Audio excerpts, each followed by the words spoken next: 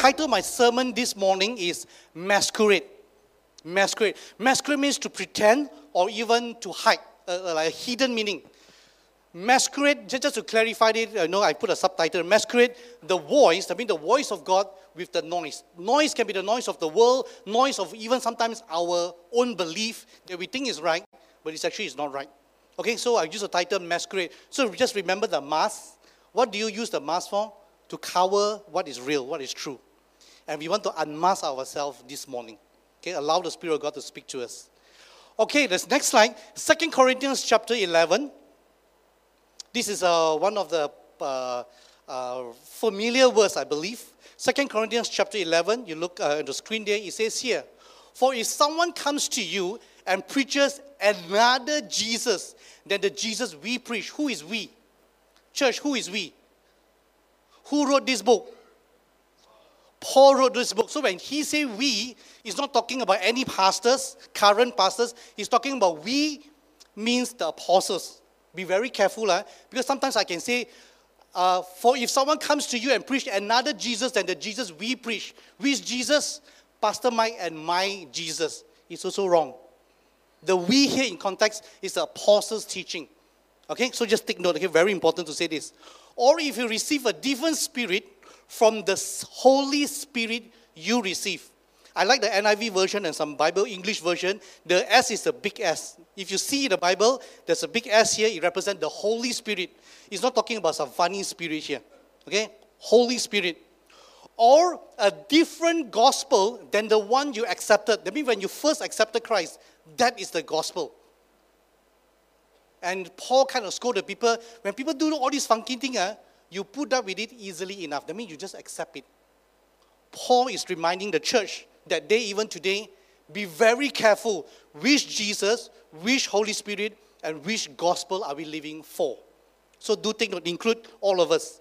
And then he says here, verse 13, for such people are false apostles, deceitful workers, masquerading, that means pretending, as apostles of Christ, and no wonder why? Because Satan himself masquerades as an angel of light. It is not surprising then if his servant, that means Satan's servant, also masquerade as servants of righteousness. That means those who pretend to be right, but actually they are not. Now, I don't want to be overly critical here. Let's look into the context. In context, this is about false teaching, that means about cults. Cults means they have a wrong version of Jesus, God, Christianity, truth, our kingdom values, or even practices, and the life as a whole. Now, cult is very obvious. You know cult what is wrong. Now, there's another one that this passage can also apply to the world. The world. When you look at Facebook, especially Instagram, there's a lot of good information actually, very good information. But we need to be very careful. We need to filter through the Word of God. Sometimes things that sounds right may not be right. Sometimes things that sound good may not be beneficial. Okay, so do take note. Now, the world also have their opinion about Jesus, God, Christian faith, truth, values, and life. The world has their own opinion as well. And sometimes when you hear the opinion, it sounds right one. But it may not be what God is trying to tell us in the Bible, and it should be liberating. I don't believe that God's word is here to condemn us. It's also to liberate us, to be free to do what is right, to be free to be more like Christ. That is the word of God. It's not to whack. Any one of you have been whacked. Any one of you accept Jesus because the word of God whacked you, then you go back to God. Even when my first time I accept Christ, although God whacked me, it wasn't like a harsh, or you sinner, you good for nothing, you piece of censored. You think I go to God, oh yeah, I'm very bad, I'm good for nothing. No. God's grace allowed me to see my ugliness. I'm so sick and tired of living my life for my own, so sick and tired of deciding what is right from wrong. I need a shepherd. I need someone to tell me, someone that I can trust. Someone that won't harm me, someone who loves me, tell me what is true, teach me how to live, and then I follow you. Because I grew up in a broken family, I don't have a father, so I do not know what is right. Right is right, decided by me. And I was so tired. And when I first time accepted Christ, the grace of God broke me down. I accepted Christ this way. Although it's like beating, but it wasn't like the beat you up, It was a sayang beat. It's the father beating like, hey, this is wrong. Your spirit is wrong. It's not true that you're not loved. You are loved. Then it got kind of the sayang beat. I don't know how to explain, It's like beat you, but actually God also sayang beat, right? It's to bring you home, not to condemn you. So the word of God should be liberating. I don't believe the Bible says to rebuke. Not rebuke only, right? There's also other things. It's to liberate. It's to set us free, to bring us home. Okay, so just take note. I'm coming from that perspective. Now, this one, although it's addressing the cults, it can also address to the world, our worldly opinion. Sometimes because we absorb so much, we don't know. It can sound right. We may be even living like that. I give you an example. This is wrong. See, so nice. I tell you this is wrong first, so you don't take it. It's like the book of Job, already tell you what is right, wrong, and then the story continue. You remove the first chapter, you will think Job is wrong. You read the book of Job, very interesting. You remove chapter 1, you think this Job must be something wrong. But just in case we don't know how to read, God was very kind. He set up already who said that Job didn't do anything wrong. Job didn't do anything wrong. All this happened to him for a reason. That's why chapter 1, 2 is there. It's very interesting. But anyway, let's come back. Now, I give you something wrong. It sounds right but wrong. There's sometimes you hear things like this. I'm here to please God, not please man. Sounds so cool, right? Sounds so righteous, right? I'm here to please God, not please man. I will preach the word of God, and you don't like it, you take it. Why? Because I'm here to preach God, and I'm here to please God and not man. Sounds so cool, right? Sounds so, actually think carefully, sounds so self-righteous, right? Although in context, when this verse was taught, it was in a very hostile position. It's not in church, In church, people are more accepting of one another. Own people, The original context of it was in a hostile place where people are ready to kill you. And then it says, I'm not here to please you. I'm here to please God and not please you. Because the message is good for your salvation. It's to save you. If it costs me my life to save you, so be it. Because the Lord, my God, laid down his life for you. That's the original context. Not nowadays, take the scripture, want to whack. Context. Do you realize that when we read the word of God in context, it makes sense, it's reasonable, and it's very liberating. Okay? I'm just giving an example. Now, that one, this one, I'm using that as an example. You look at this one. It can be from a genuine believer. A believer who love God, but maybe they got distracted, got sidetracked by something that's not essential. They major on the minor. We, sometimes not careful, we major on non-issues. Or we make something other than Christ himself the main message. And this is where I want you to come from. So that you will come from this cult. I know what is cult. I know what is right from wrong. I know what is cult. But I want you to think sometimes it's the message of the world or genuine Christian. A good sermon. But maybe the angle a bit sidetracked. I was chatting with Pastor Mike, and he says sometimes false teaching, people can identify. Especially those obvious ones. False teaching is easy to identify. But sometimes it's those messages, it's not false, but it's misrepresented. It may not even be misinterpreted, it's misrepresented. Like just now I give you an example, it sounds so harsh. It sounds right, it's in the scripture, but so harsh, wrong context. Misrepresent God. Okay, so just take note, coming from that perspective. So with that said, I want to set the foundation. With that said, this scripture basically is telling us one thing. There's two opposing sides. There is such thing as true and false, authentic and counterfeit.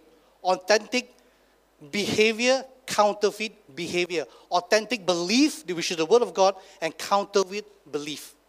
Just take note, there's always two. So as I go on, take note, there's always these 2 points. Okay, my sermon only got 2 points, so don't worry. This is not like 7-point sermon. 2 points. 2 points only. My first point is this. Point 1, the next slide. Point 1, disconnect the noise from the voice. The noise, that means things that are not true, from the voice which is true, the word of God. Allow me to lead you through this scripture to explain to you. Okay, just bear with me for a moment. This is taken from Matthew chapter 13. Allow me to read and you follow my train of thought. Jesus told them another parable. The kingdom of heaven, the true church, is like a man, Jesus, who sowed good seed, the word of God, in his field, which is the church. But while everyone was sleeping, that means Christians who are not diligent, his enemy came, that means Satan came, and sowed weeds among the wheat. What is the weeds among the wheat? The false Christian among true Christian. Satan will bring about false Christian among true Christian and then went away. When the weeds sprouted and formed heads, then the weeds also appeared. The owner's servant came to him and said, "Sir, didn't you sow good seed in your field? Where did the weeds come from?" "An enemy did this," he replied. The next slide. The servants asked him, "Do you want us to go and pull them up?" "No," he answered, "because while you're pulling the weeds, you may uproot the wheat with them. Let both of them grow." That means both Christian, true Christian and false Christian, let them both of them grow until the harvest, the end times. At that time, I will tell the harvesters, first collect the weeds, tie them in a bundle to be burned. This group of people, burn them. False Christian, burn them. Then gather the wheat and bring it to my barn. Now, was the teaching clear? Church, was the teaching clear? Was the teaching clear? Everyone who believes that the teaching is clear, say amen. Good, church. Was nice, right? You read macam yes, right? I talk like macam yes, right? That's false teaching. Some of you will be like, "Alamak, this pastor say wrong thing." Now you relieve, like, it's false teaching. It's false teaching. It sounded true, but it's false teaching. How did I do? Where did I go wrong and how did I do it? That it was false, it's not true, not accurate. But when you hear macam yes, macam yes, you will take it one no. But actually it's not. How? This is how I did it. I show you the word of God. I show you, right? Very scriptural, macam see, I put you context some more. No? I show you the word of God, but I add my own meaning and own description to it. To say what the word of God, to say what I want the word of God to say. I can use God's word one, but I can say what I want to say using God's word. And sometimes if we listen to even good sermon, good preaching, we can just absorb. Why? If we don't have filter, it sounds right. Okay, let me show you where it went wrong. Okay, so don't worry. I'll do some teaching today here. Okay, now the next slide. Those are the symbols, because parable means story. Jesus told a story, okay? And those are the symbols that he used, and the meaning that I use. I put all this false meaning in, to say that the sower mean what, the field, the seed, the weeds mean what. So if you follow my train of thought, it actually sounds right, but it's not right. And this is what I want to say.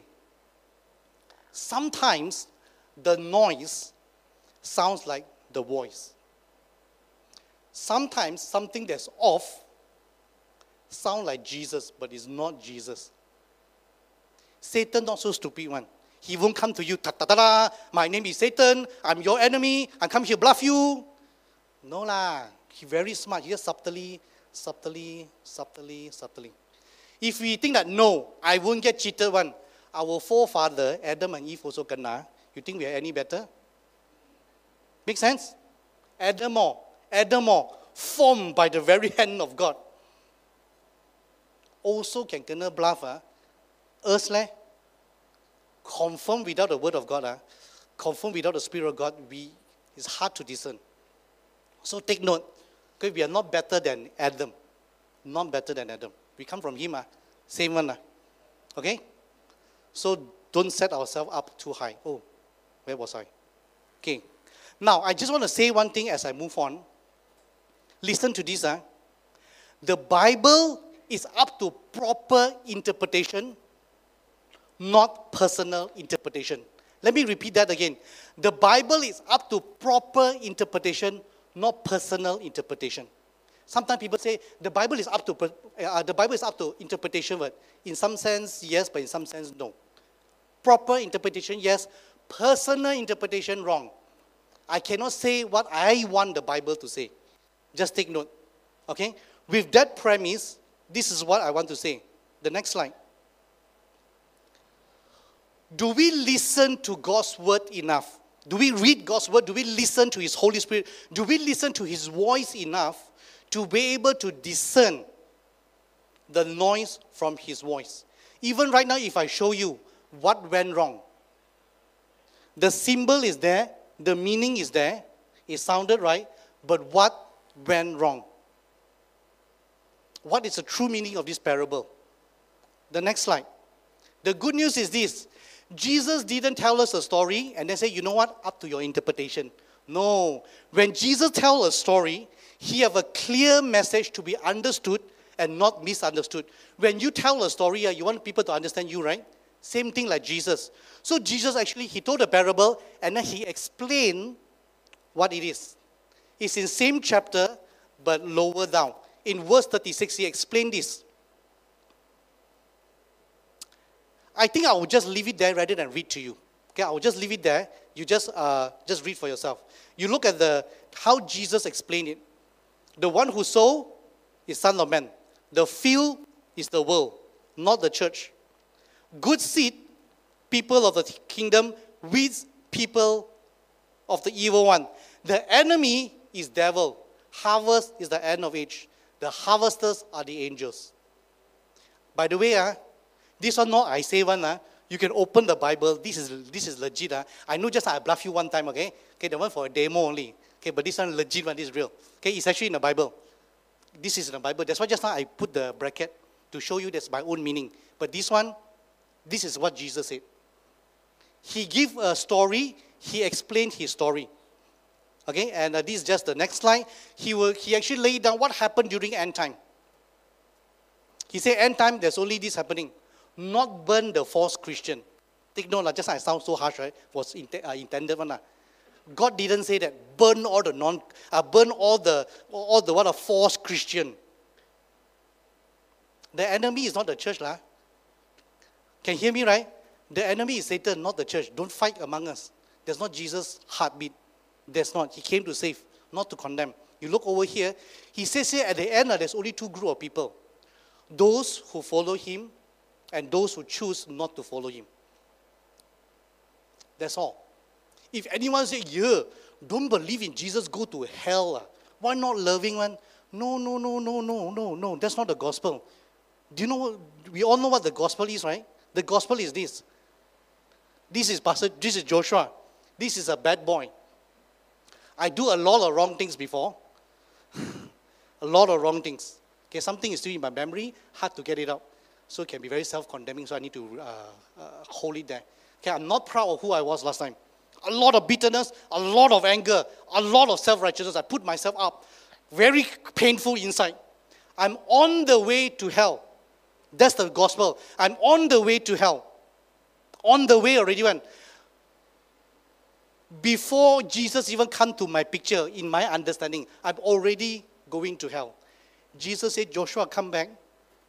It's not true that no one loves you. I love you. Get to know me, hear my voice. The world condemn you. I don't. Come back. Come back to me. I'm on the way to hell. Jesus saved me, have a relationship with me. He want to bring me back to His house called heaven. That is the message of the gospel. It's not, don't believe in Jesus, go to hell. No, I'm already on the way there. On the way there, He helped me out. That is the message of the gospel. It's loving. It's kind. It's not the other way around. Amen? So when you preach, when you share the gospel, never start like that. You don't believe in Jesus, you go to hell. Okay, jangan just be kind to people and be kind to yourself. Okay? Now, this is actually the summary of that. God explained, end time, this will happen, and it's bad. And God says because of that, He wants to bring everyone back into the kingdom. And then He says, whoever has ears, let them hear. He gives you a choice. I'm already on the way to hell. God is speaking. I respond, I get saved, I don't, I go to where I choose to go to. It's my choice. You see how gentle God is? You want to reject me? Can. I want to save you. You don't want me? Fine. It's okay. I'll do what I can. But there's a timeline. He is so gentle, He allows us to have that free will. Okay? Just take note. That is the message. Now, I want to move on to One shot, you look at this. That was the symbol in the parable. And then the twisted truth. That means the first version I gave you. That means the bluff version is there. And this is truth not by me, by Jesus himself. It's actually in the Bible there. Now you compare, where did it go wrong? You look carefully, only the beginning and the end is accurate. Everything in the middle, I twist it. And you know what's the danger? He says the field to, this is the false, the field is the church. In the church, there's false Christian and true Christian. Therefore, the one that we need to fight is who? The false Christian. That's a wrong teaching. That's a wrong teaching. We don't fight among ourselves. One family, we don't fight. We don't fight. What God is doing is not to attack the church. God is addressing the field as the world. In God's eyes, there's only two categories of people. People of the kingdom, people of the evil one. And I want to save as many as I could. That's God's message. The world, people of the kingdom, people of the evil one. Not the church. The enemy is not the church. So when you come to church, right, these are my brothers and sisters in Christ. They are people who are as wrong as I am, but as safe as I am. We rejoice and we will worship here together. We come, we will open up to one another. We are not suspicious. You false Christian, I true Christian, you false. That one false. That one didn't come for prayer meeting. That one come for prayer meeting, but outside didn't pray. Come pray. That one. Oh. And then we think we're doing God a favor, right? That's not the parable. God says there's no enemy in the church, only in the world. And those who are saved, the kingdom of the people is called the church. That is this parable about. This is what the parable about. Okay? Now, with this said, what am I trying to say in terms of application? The application is this. Are we able to discern what is wrong or conspiracy or misinterpretation of the truth? Are we able to discern it through good study and understanding of God's word? Are we able to recognize His word? Are we able to detect which is the real, genuine voice of God and the word of God from what is off? And then, by the way, I'll give you one more tip. The voice of God and the word of God cannot contradict each other. Let me say that again. The voice of God, the one that you pray and you hear, the voice of God cannot contradict the word of God. Because they are spoken by the same person. The same God will speak to you through the Bible and will speak to you through the Holy Spirit. But it cannot contradict. Now, if you ever pray or someone talk to you and then you hear, it sounds super right, but it's not what the Bible says, false. False. You say, why? Because the word of God is written. It's something solid. Voice, sometimes we can hear wrongly. Sometimes it's our own voice. Especially, you know when or not? Either when you're looking for a job, or, these are especially true. Okay, maybe you apply to the younger one more because you are in this season. When you really like somebody, and then you want to pray whether this is the girl or the guy or not, or very hard to hear one. Why? Wow, the girl keep laughing. Confirm go. You're not the only one. I shouldn't highlight that. Okay, because some of them laughing already. True, right? It's so difficult. Why? Because emotions are involved. Our own will, our preference, our hope, our wish is there. It's very hard to discern clearly. It's the voice of God, our own voice. Why? Because our will is there. You think this don't happen to anyone? It happened to me in Bible college. You think I see this girl, very godly, very nice, in God, doing God's work. I think I don't like her. Know how hard or not to pray, God, not my will, but your will be done. If this cup is not from you, take it away. You think easy to pray? Then see all the friends get married, have children, buy car, buy house, and I still there emo alone. And then background, got the music, the OST Korean soundtrack, Emo, man. And then you pray. And then you hear God says, yeah, that's the girl. You think it's true? So hard. That's why I didn't make the decision. I said, God, most likely, I feel conviction is you. My wisdom tell me most likely it's wrong. So I said, God, let me just make friends first. And then no means no. Then really no. And the one that I end up marrying, I langsung tak pandang pun. I langsung tak tengok. You get right through it. I langsung tak pandang. I almost miss my wife, So what I'm trying to say is this. Sometimes We think it's from God, it's not from God. The only way to know, you go back to the Word, the Bible. You go back to the Word, you listen to counsel. Those who you know are trustworthy, they know the Lord, they don't know the Word. You seek counsel, you clarify. Don't just always pray. Sometimes what we pray, and God tells us, then we tutup. Because emotions get involved. So do take note. Don't say, oh, twisted truth, I know. But sometimes something else creep in. You know, personal agenda, personal hurt, offense, it can creep in. We can fight. Do you know for me, I thank God, it's very easy to submit to my senior pastor because he's a rather humble type. He doesn't, I don't know how to explain. He gives me a lot of free hand, so it's very easy to submit. Do you know, right, what if I'm offended by my senior pastor? I say, this senior pastor, so easy, and they sit there and they give instruction, but everything I do, all the credit he take. But I won't say like this lah. Maybe inside the heart like little bit lah. Maybe pretend lah. Okay? Our senior pastor is good. But he only say the word, I do the work. It's not that I good, no. My senior pastor good, but there's the little but there. Personal offense. He can seep in. And that is our twisted truth. We think we are better. Now I give example, it become more real, right? It may not just be false teaching. Sometimes it's false behavior. And I can say this, you know why? I was from a church. It was an independent church, non-AG. I want to clarify first. I got my license AG. Some of this one recorded, no lah. Bahaya. AG mansoi. AG good. Just in case. Joking. I was from this independent church. By the way, the church closed down. Clarify first. The church go down because a lot of things went wrong, and by God's grace, it closed it down so that no harm is, so that no further damage is done. Okay, let me just say it nicely first. Now, from that church, long story short, I was so offended by my elder. I fight him to the death because he's wrong. And yes, he's wrong. That's why the church closed down. But you know what God is teaching me?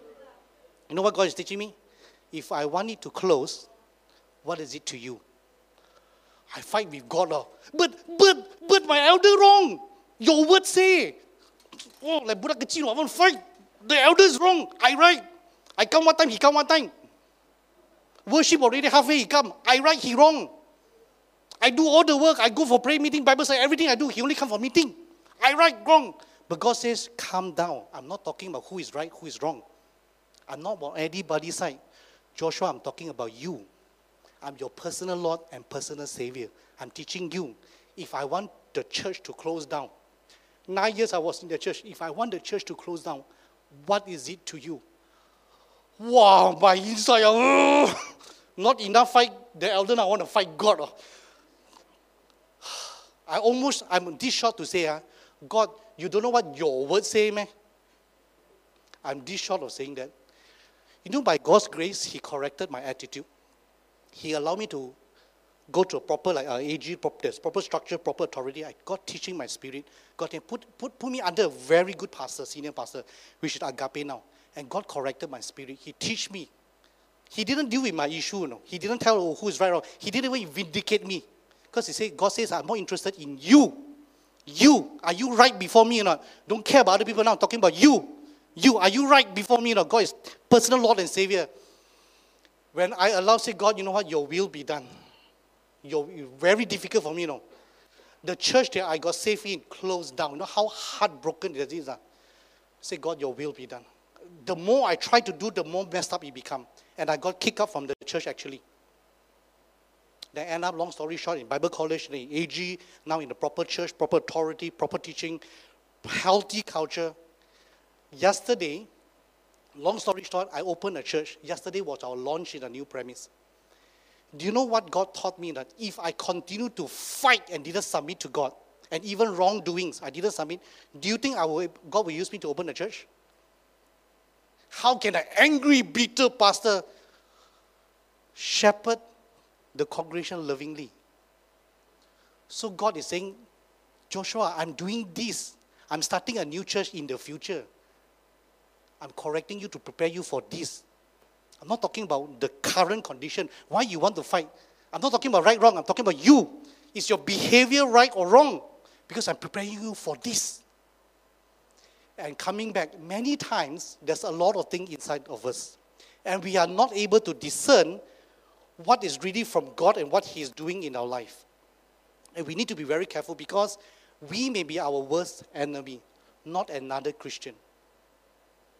We cut short our destiny, our calling, just because we forget who really is the master and what really is the mission. Our agenda becomes the agenda. And God is just a deco we put there in Jesus' name. I fight the elder because I love God. I just tumpang li, but it's not really there. You hear what I'm trying to say? I just being very real with you, and hopefully with this example, it's able to help you reflect your personal life. What is God really doing? Okay, allow me to move on. Okay, I will just leave this here because some of the things I mentioned, I already mentioned it. 2 Timothy 4:3, it says here, for the time will come when people will not put up with sound doctrine, instead to suit their own desire, to suit their own offense, to suit their own agenda, to suit what they're going through, their emotions, even their wish.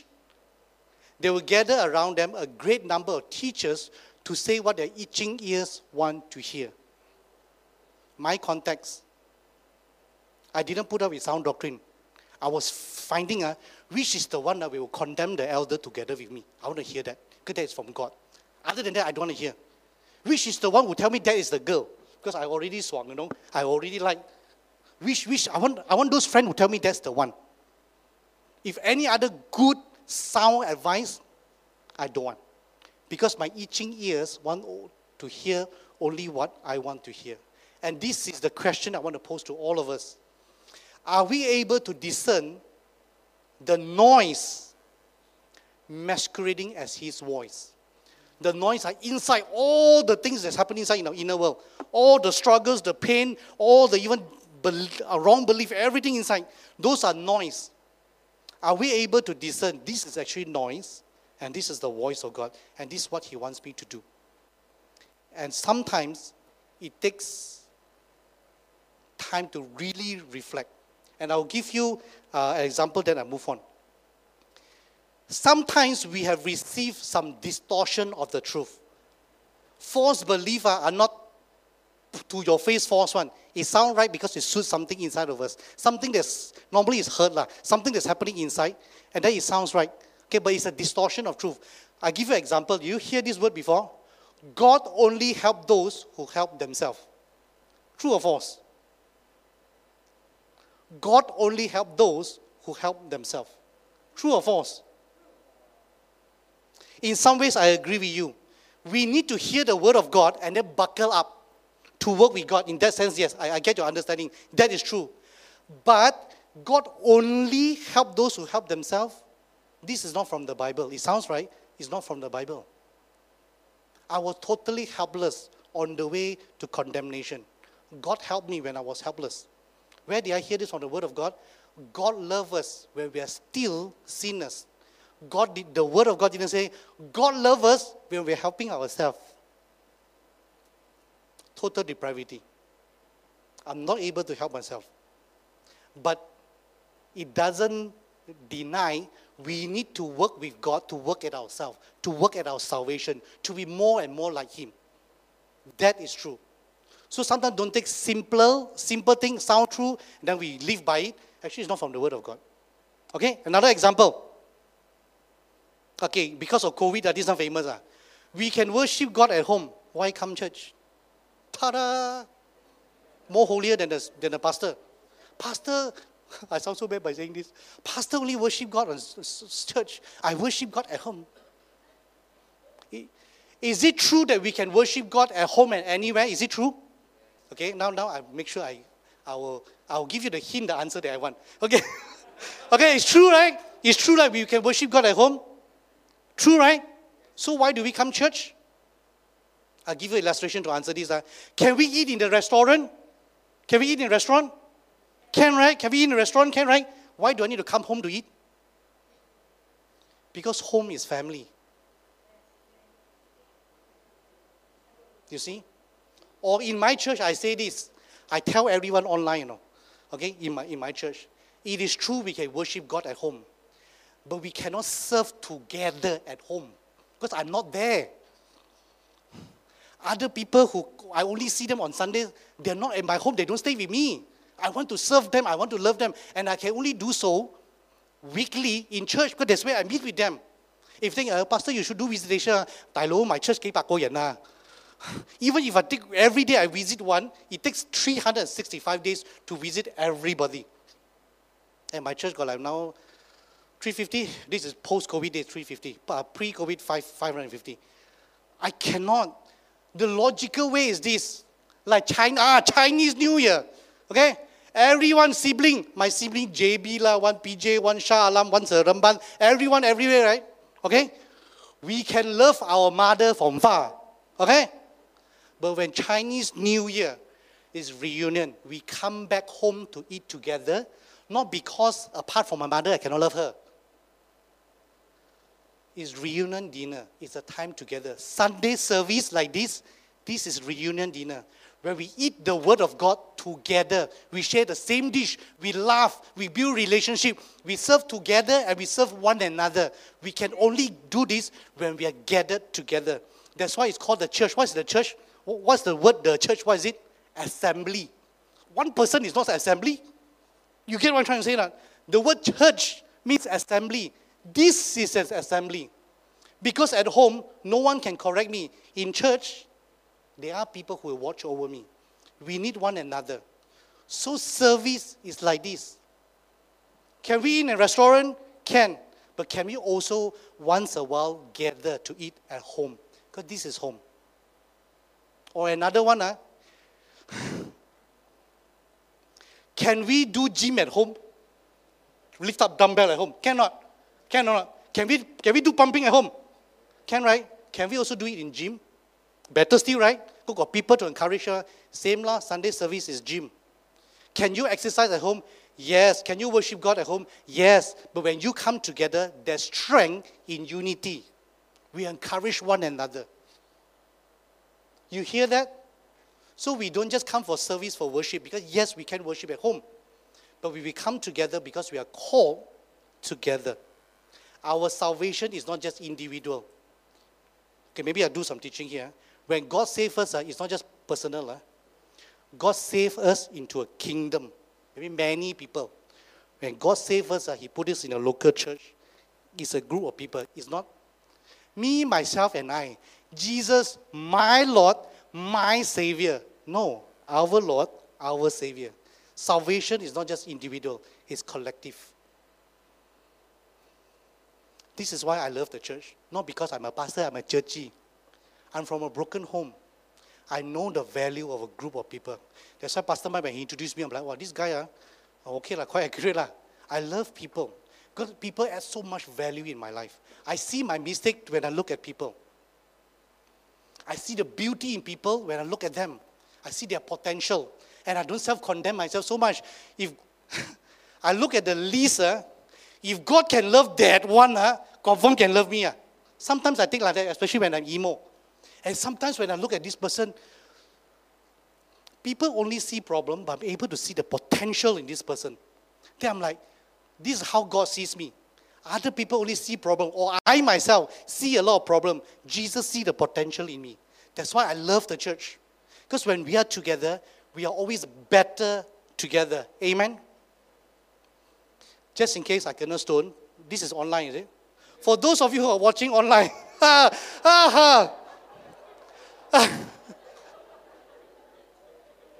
you will have a lot of valid reasons where you can't come back to church.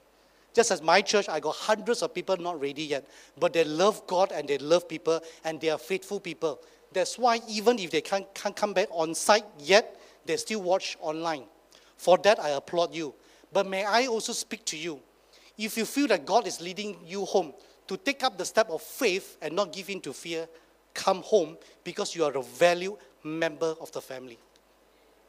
Do what you need. Mask up lah. Do what you need lah. Spray your face with sanitizer. Do what you need. You are loved. We want you home. We want you not to judge you like on-site is better than online. No. But instead that we value you, we miss you, we want you home. That's our message. That's all. Just in case. Because I just reminded, the camera there on my face. Anyway, Let's go to the second point. Skip the next message, go to the second point. The actual second point. He says point 2. Yeah, yes, thank you. Now, to bring it back home, because I've spoken a lot, to bring it back home, my first point is, are we able to disconnect the noise from the voice of God? That means, are we able to remove what is false from the truth in our lives and in our belief? Now, the second one is more application. And this one, I want to really drive it home. My second point is this. Are we able to connect our belief and our behavior? That means, if the first one is to remove falsehood from truth, this one, are we able to realign our behavior to what we profess as our belief in God? If we say we love God and love people, does our behavior show that? Do you know what I love about the Word of God? God simplified things. Some people say the Bible is complicated. I say no. The Word of God is simple. He can speak to scholars. He can speak to simple people like me. The Word of God is for all. You know what I love? How to make it clear. What did the Bible say? People will recognize that you are my disciple. Through what? The Word of God says this. People will recognize you are my disciple when you love one another. Simple. Jesus didn't say, people will know that you are my disciple when you got the right theology, strong theology. When you criticize other Christians, you criticize the world, and you show the world how wrong they are, then they know you are right. The Bible says, the world will know you belong to me when you love one another. Simple. In this context, are we able to connect our belief and our behavior? What we say we believe is our behavior showing it. This is the more on the practical side to bring us home a little bit. Allow me to go to the next one and then we move on. Ephesians chapter 4, I will just leave it there. Ephesians chapter 4 is very familiar, right? Every time when we read this, sometimes if we are not careful, we jump straight into, this is about the fivefold ministry. Why the these are the fivefold ministry. God used the fivefold ministry to build the kingdom of God, namely the local church, These are the fivefold ministry that's needed. Why? Because the fivefold ministry is used to equip the people for the work of service so that the whole church, we serve God, and then we build one another up, and there's a unity and there's knowledge, and all of us are mature. In Jesus' name, amen. You look carefully, I love, when you read the context, God simplified everything. Apostle Paul, when he wrote Ephesians 4, it wasn't to talk about the fivefold ministry. It make mention, and yes, we need to study the fivefold ministry, but that's not the main point. What was Paul's main point here? You look carefully, actually it's very easy one. The one I put purple color is the main point. Paul says, these are the things that God has given to you. You do everything like church, serve together, do another. You do all these things. Why? He says here, so that, because the purpose is that the church, the body of Christ may be built up until when? Until we all reach unity in the faith. I love this word. If Christian, we are fighting one another, is that the unity of faith? Logic word. Let's say this is God. Let's say only, this is not God, this is just a music stand. Just to clarify first. Let's say this is God. Let's say, I love God. Another Christian brother love God. Pastor Michael love God. If we are going towards the same direction, we may have different church history, different life history, but if we love the same God and we grow up in the image of Christ and we keep walking towards it, eventually we will reach the unity in faith. I will see this brother here, Pastor Mike here. Say, hey, when we are more and more, if this is Christ, when we are more and more like Christ, we all end up in the same place. Unity in the faith and in the knowledge of the Son of God. This is who Jesus is. And Pastor Mike will say, yeah, me too. I experienced him the same. I say, yeah. How do I know, Pastor Michael, I and you and I, all of us are mature? When we have reached unity in the faith and in the knowledge, in the understanding of who Jesus is. Then, and only then, we can say, we have become mature in the fullness of Christ. The point is simple. Actually, the point is simple. Let me put it in simple English. Together, that's the point. You enjoy speaking in tongues 3 hours a day, okay, maybe I 5 minutes, because I'm not very good. Actually, no, not true. Maybe a little bit longer, half an hour a day. You 3 hours, okay, you go missions. Wow, I maybe not, mission is not my thing, but I'll pray for your missions. My heart maybe is to connect to people, to bring people to Christ. But you go for mission, go ahead, brother. Go and say, or sister, you love to remembers what is important, people. You care for them at a personal level. You relate with them in a way that I cannot relate. You will talk to all the uncles and the aunties that I may not even know their name. You go do that. I do my thing. You do your thing. Because at the end of the day, we all may be different, but when we're talking about to become more and more like Christ, when we are fully mature, we are like Christ. We are united in the faith. If I'm always fighting Christian, and I think I'm mature because I'm walking in short form, I'm walking than you. That's not maturity. If in our heart, I'm better than other Christian, God says no. Unity in faith. We may have different background, understanding, or even spiritual preference. If we are really, really mature in Christ, we will end up in the same place. Unity in faith. And that's what was Paul is trying to deliver. He tell the church, don't fight. Believers don't have division. And you look at the next one, the next slide. Why it says, verse 14 make it very clear.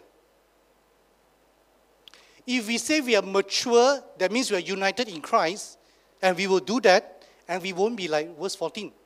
We will no longer be like infants tossed back and forth by the waves. I mean, different teaching, different distortion, different things in our life that pull us away, and then we mix everything up.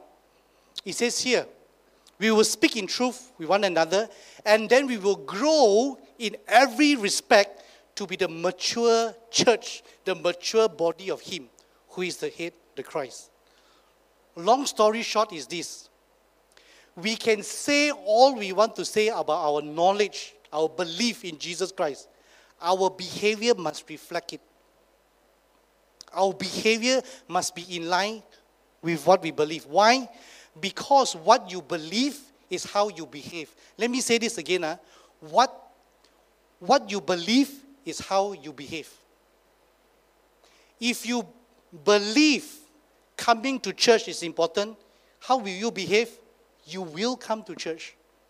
If you believe in doing your good job and be submissive to your boss, to be the best employer that your company ever hired, if you believe in that, you will behave likewise. You will perform wherever you go. Our belief and our behavior must be in line. In fact, we watch out what we believe because that's how it pulls us. Our belief in Christ, or should I say this? My second point is to connect our belief in our behavior. My point is this. As a Christian, we must have an alignment, a matching of our belief in Christ and behavior like Christ. And this is how we are mature. We are not mature because we have a lot of the knowledge of Jesus Christ. We are mature when we behave like Christ and we are all united in love. That is maturity. I'm not undermining our belief because our belief is how it will actually lead us in our behavior. But I'm just saying ultimately, whether our belief is correct or not, it will show in our behavior. Whether is it like Christ or not like Christ. Take note. And I just want to move on. I just got a few more slides. Very quickly, this is something I just want to encourage you to study the Word of God. I compare sermon and study. What's the difference between sermon and study? I mean Bible study. Because I meet a lot of believers, the only time they hear the Word of God is during sermon.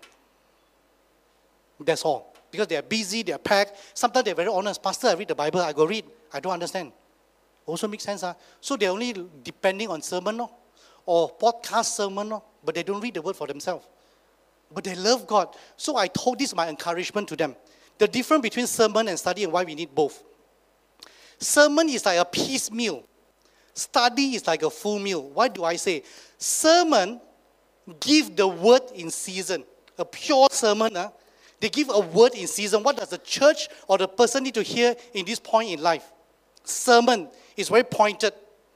But study gives the word for all seasons. You're supposed to study the word of God. Even if it doesn't apply to you right now, maybe it's for you in the future. You know how, last time how I read the Bible, don't do this, that is very bad. I take the Bible, I pray, God, these are my problems, speak to me, oh Lord. I take the Bible, I flip, then I use my finger point, this is the word. What jialat lo. Nowadays, I will just read. Even if I don't understand, I will just read. This is what God says. I think about what He says. It may not apply to me in my life situation, but the word of God is there. So that somewhere in the future, when the right circumstances hit me, I have something to go back, to draw back to. I'm equipped. Those are like my tools, my weapon. Sometimes you wait until the battle, then only you want to take the word of God. Not there. So pack yourself first. Pack yourself with the word of God. Keep it first. Then when the life situation comes, you got the right tool for the right situation. This is why I appreciate study. Sermons, you are packed. What do I mean by sermons, you are packed? You see right now, I need to shut up in 5 minutes. You see now, it's packed. I got a lot of things I want to say. Sermons, you are packed. It's already prepared for you. It's a tapao. They call it tapao. No, like now you can grab, right? Very easily. The pastor do all the kung fu, all the learning, all the teaching. Tapao, leng, 2-point sermon. Nah. You only learn what the pastor serves you in the small packet. But with study, you have time to unpack. You learn why this char siu have to be like this. Char siu must go with the fana. Got the oil one. The white rice cannot. Must be an oil one. And then must put some veggie there. Some sauce. You learn about all these ingredients. And not just how to cook chafan. Okay, or this char siu fan. You know how to cook other dishes from the skill that you learn. What I'm trying to say is this. You cannot rely just on sermon or study alone. You need both. Both. And God never choose, say, choose, you want sermon or you want study? God says, you know what? Take both. Take both. It's always good to have an overlap of both. Both sermon and both study. You need both. Sunday, come listen to pastor's sermon. It's the word for this season. And then when you go back, read the word of God yourself. You read, you study, you unpack. You study with a group of friends. You ask questions. So that whatever you learn in sermon, your personal study can enhance it. And what you learn in sermon, it can enhance your personal study. Always both. Sunday, as a pastor, let me say this. Okay, although this is my rice and bowl, so to speak. Sunday service, not enough. Not enough. I just ask you one question, make sense, man. If only once a week you eat rice, what happened to you? If only once a week you eat rice, what happened to you? At best, hungry lah. Most probably die.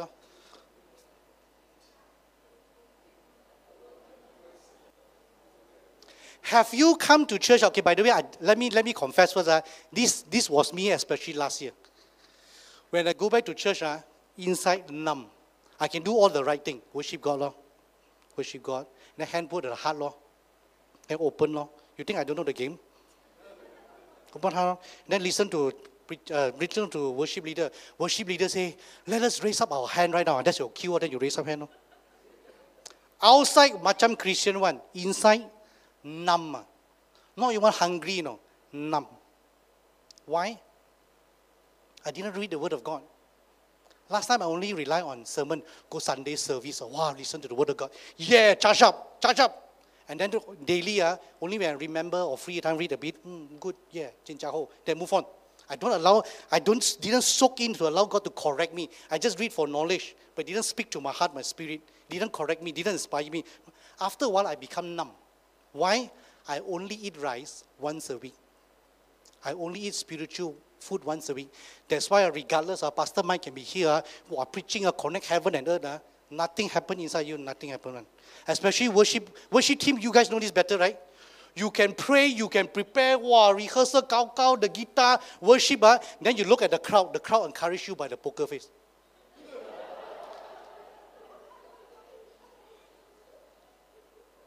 Kasihan the worship team. Why? Sermon alone, not enough. It's good. piecemeal are good. You need full meal. You need to go study. You need to study. Okay, let me see if I miss any notes.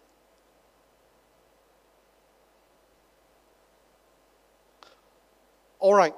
I think I want to wrap up because I want to wrap up with this. This is how I want to end my sermon. I've spoken a lot, right? A lot of different things. Hopefully different things will impact you differently. But I want to bring all these 2 points. You must learn to disconnect the noise from the voice of God, what is really true. Second, we must connect our belief, our truth, with our behavior. Or should I say, our behavior must connect to our belief. If we say we believe in Christ, we must behave like Christ. That is what being a Christian is all about. To be mature in Christ, together in unity. And I want to land with this, the next slide. Because it's finally, my key verse is actually in Ephesians 4, 1-16. Okay, I want you to remember this, bring home. Very quickly, this is the outline of Ephesians. Ephesians got only 6 chapters. I summarized for you using the C. It's not exactly there, but roughly. Okay, because some of them, like chapter 3, you enter chapter 4 a bit, but the rough lah. If you want to know what the whole Ephesians is about, this is a quick overview. Ephesians 1 is talking about the cosmic, the universe, how God made everything for Christ. And then because God made everything in the universe for Christ, chapter 2, this is the same about the community. What was their argument at the time? The Jews and the Gentiles. He's saying, you know what, Jews, Gentiles, unite. Because the Jews and Gentiles should be under Christ. Jesus is saving both. Not one is better than the other. Not Jews better than the Gentiles. He's saying that both of you come together because God is bringing everything under Christ. Chapter 3, because the community, this is what God is doing in the community by and large. This is how you should behave in the church. In the church, there should be Jews and Gentiles worshiping God together. Many races, many backgrounds, many different differences, even spiritual preference, everything under Christ.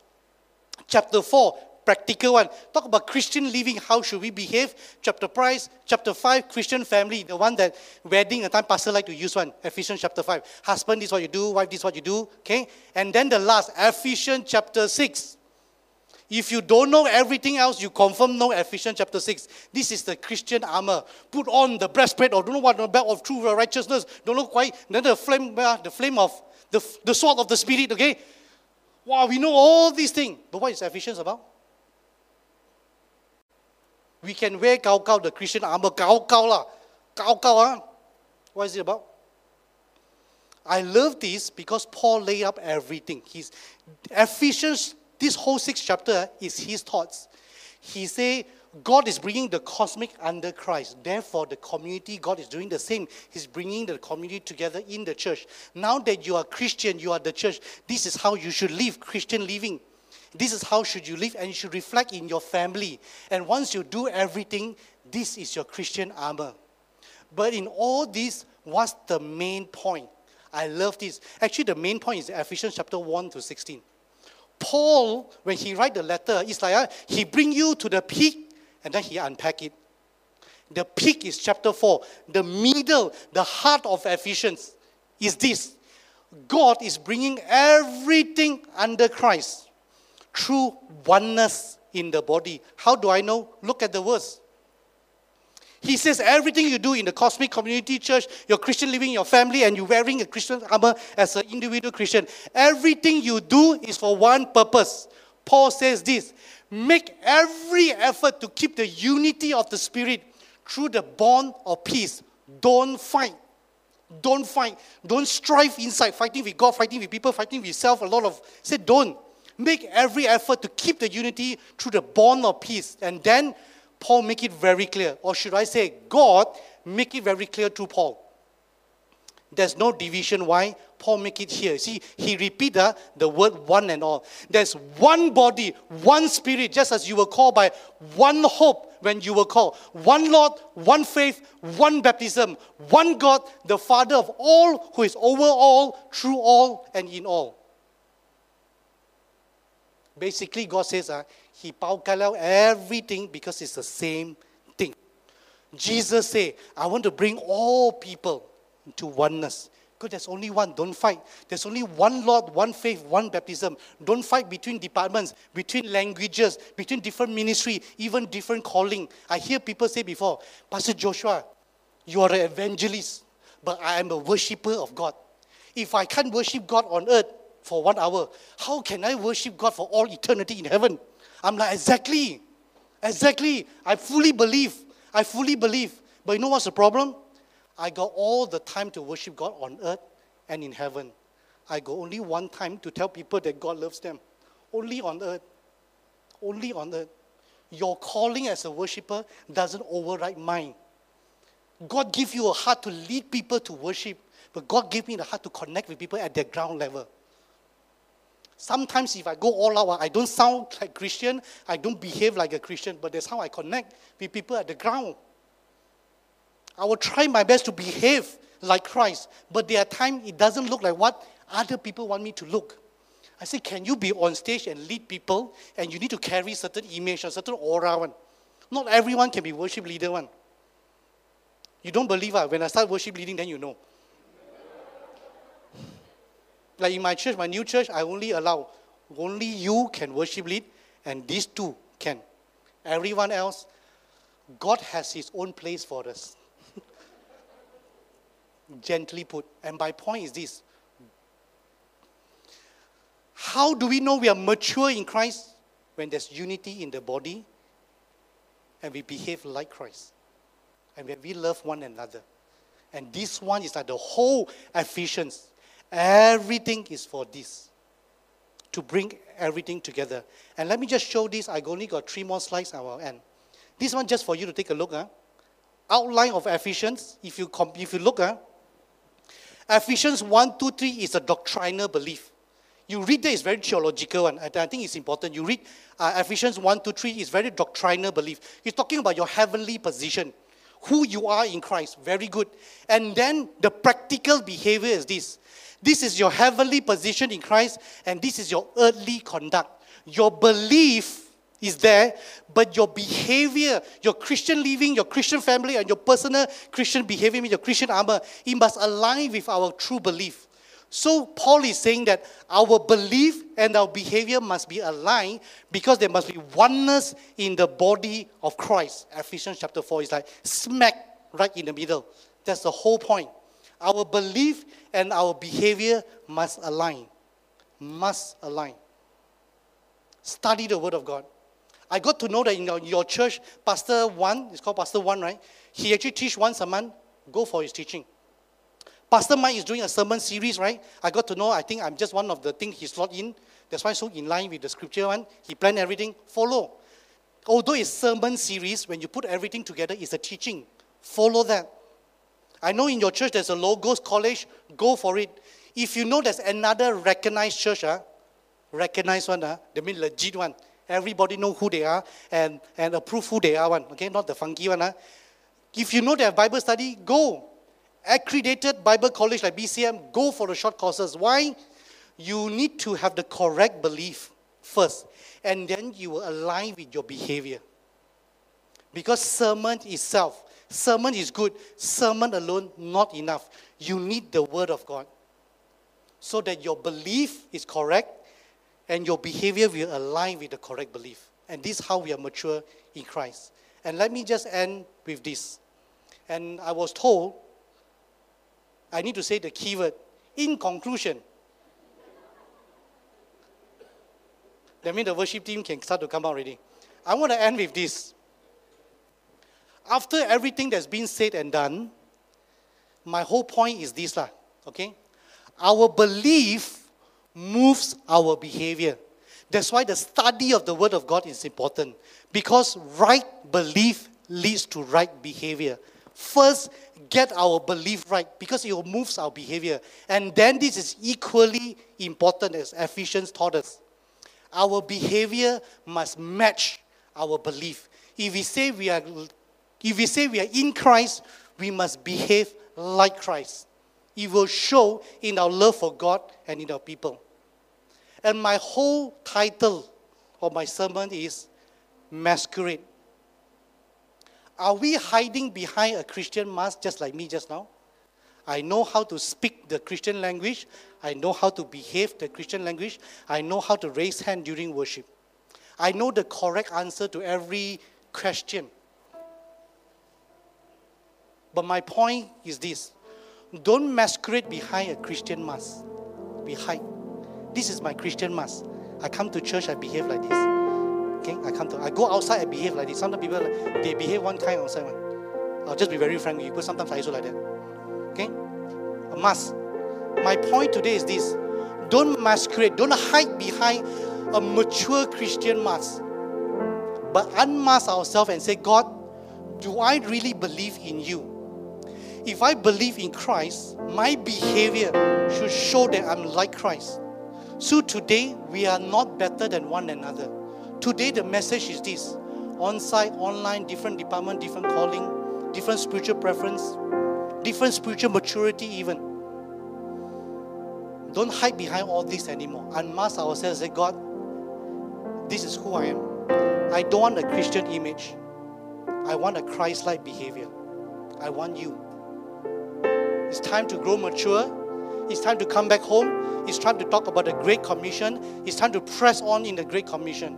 And I want you guys to look around. Right now, you just look around. You can look around your congregation, your brother and sister, the young and old, male, female. Okay? Look. Church. Just show the next slide. Just leave it there. The final slide. Just leave it there. Church. This is what I want to tell you. This is not it. There's so much more for First Assembly of God. So much more. So much more. So much more to come. So much to live for. So much passion. For those who are older, if you're longer in Christ, my encouragement to you is this. Your best days is not in the good old days. Your best days is in the new days. Not just in the old days, in the new days. There's so much more to come from you and for you and through you. Those of you who are younger Christian, you come church every Sunday, the same old. And you know how to play the game just like me. I know when to raise up my hand. I know when I put it down. I know when to play the holy face. They say, God, is this why I give up my life for? Other people got a job, got career going overseas. Why did I resign in the first place? Just to be invited to speak in the message, I'm happy. Ooh, I'm a mature Christian now. I made it. Why did I first come to Christ? Why did I say, God, all of you, none of me? All of you, none of me. This is not enough. I'm not happy. I'm not happy with my current situation. I'm not happy with this level. I want to grow mature. There's so much more. And I'm telling the younger Christian, your race barely started. There's so much more coming for you and through you. And just now I asked you to look around because I want you to look around and there must be a sense of, this is not it. This is only the beginning. We did not come for service for each other.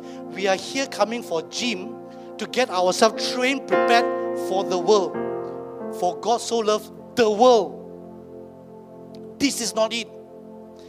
And I'm saying this because yesterday when I had the ceremony in Agape Nilai, I felt it in my heart.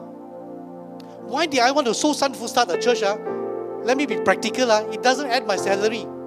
It doesn't have any increment. It doesn't promote me.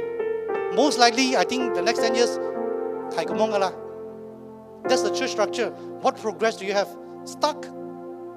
But I'm reminded, am I just happy with Agape Seremban? Own building? Hundreds of people, 5 generations, structure, ministry, culture, everything is there. And I just blend in and say, this is it. May God be the glory. Or God says, Joshua, not enough. There's so much more. Look outside the church because I'm working outside the church. I'm strengthening the church by bringing them out. The church is not just the call out ones. Listen to this. I know this is not my message, but listen to this. The church is not just the call out ones. The church is the send in ones. We are called out to be sent back into the world. That's why we love sermon to build us up. We go for Bible study to build us up. But that doesn't make us mature. Or should I say, We want to be mature not for that. We want to mature for people, to bring people back to Christ. That's why I told my church, it was new. I said, this is only the beginning. Don't be happy. Yeah, now we got new building. Settle in. I said, no. Build. Just as how God has worked in Agape Seremban for the past 40 over years, God will do in Agape Nilai. And this is your message. Just as how God has worked in your previous generation, your history is super rich. Rich history. But can I tell you, can I encourage you one? Has your history weighed you down that you're no longer excited of God writing a new story? Is all we have as a church the history?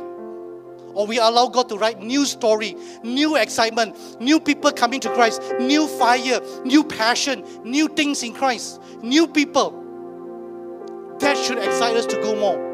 And that's why I'm saying here, as we want to have more of God, I want to have more of you. I want to be more mature. I want to be a good Christian. I want to have more of God. Maybe God is telling you, can I have more of you? As we have more of God, can we also let God have more of us? And the conclusion is this: Jesus, you must increase in my life, and I must decrease. All of you, none of me. And whatever God has spoken to you today, I hope He will inspire you to dig deeper in Christ, to be mature in Him, so that you're strong together to do what God wants you to do in this community. Amen.